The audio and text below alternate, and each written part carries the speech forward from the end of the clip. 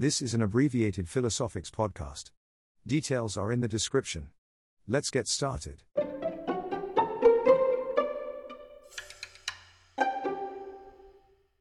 I've just finished reading Iain McGilchrist's The Master and His Emissary, having paused the matter with things to put it to bed. The book is divided into two sections. The first lays down the neuroscientific base, whilst the second contains expository forays. Technically, one might argue that there are three sections, as the last unnumbered chapter seems to stand alone from the second part.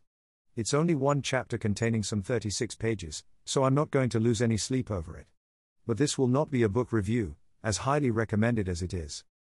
I've been a vocal proponent of hiring neurodiverse people into certain roles. Having read the book and absorbed the rationale, it's easy to see how it aligns with and supports some of my own experiences. In particular, I've noticed that many companies hire autism spectrum people on the Asperger's end of the scale. These people tend to be hired into IT and programming roles, functions already having reputations for being staffed with socially awkward and low EQ individuals, characteristics of people on the spectrum. It makes sense because left hemisphere dominant managers evaluate this hyper left hemisphere dominant cohort as assets. Without getting too deep into the territory of stereotypes, in general, this group are laser focused and doggedly pursue tasks at hand without tiring. I've met plenty of ADHD diagnosed people in these roles too, not as many, but also employed in technology-oriented positions. The underrepresented class are right hemisphere dominant people. To be fair, I've encountered many creative people in agencies, but their right hemisphere life is separate from their left, and not appreciated in the workplace. They mainly exercise their right hemisphere life outside of office hours on personal passion projects. I'd also be willing to bet that these people are not truly right hemisphere dominant. Rather, they have the ability to balance and allow the left hemisphere to take over during business hours. In some cases, these people happen to have right hemisphere insights into a project or have some creative inspiration off hours to benefit the work of the next day, but the right hemisphere is not time-boxed. It doesn't function on demand. In fact, it shuts down on demand, and the left introduces bootleg substitutes. Of course, this doesn't matter, as it is probably better than their left hemisphere managers and clients and good enough in their eyes. I'm not convinced they'd actually recognize the right hemisphere solution as better because the left hemisphere prefers its own tribe anyway. If you are listening to this and you are saying, they're running a business, they can't wait for weeks or months for a resource to have the epiphany of a creative solution, you've made my point, and you've presented strong evidence that you are operating from your left hemisphere as well. There's no shame in this. The first step is to admit there's a problem. My point is not to antagonize left hemisphere dominant people or the fact that they're at home with other like-minded people. It's only natural. They usually find right hemisphere types to be too eccentric for their taste anyway. But these right or balanced hemisphere thinkers, not given the space for their right hemisphere to yield benefit, are likely in a creative function, whether in art, illustration, copywriting, or some such. They are like unicorns outside of this context.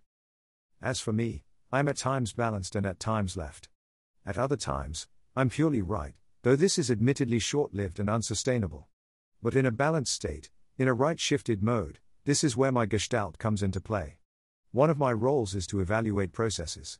The left hemisphere analyzes in components and pieces. Taking an analytical approach, I can document that the knee bone is connected to the shin bone and the shin bone is connected to the ankle bone and so on, but this requires context, something the left hemisphere is weak at. The left hemisphere will tell us that this is the bone connection process, as it were. But it's more than this. It's meaningless without musculature and connective tissue and a nervous system and a circulatory system. And we'd likely want the person to whom the bones belong to be alive. And how do these bones contribute to function and perambulation? This is a larger system thinking approach. System thinking is a recommendation for looking at processes, but this is right hemisphere activity. Most people asked to perform this are left hemisphere dominant, so they give it short shrift. At the end of this rant, my point is that we hear all about equity, diversity, and inclusion. This cohort is not only underrepresented, but almost non-existent. To be fair, many of these people wouldn't feel comfortable behind your walls anyway, aren't likely to prefer the constraints of your walls, and they'd probably feel like outsiders. But this is the challenge with true inclusion. Classes are a left hemisphere operation at the start, male, female, black, white, LBGT, and so on. These are left hemisphere constructs. But since you are already stuck in this place anyway, let's consider expanding the neurodiverse class to include right hemisphere people.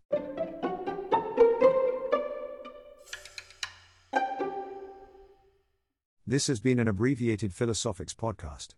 Thanks for listening. Feel free to leave a comment below or on the blog. Details are in the description. Cheers.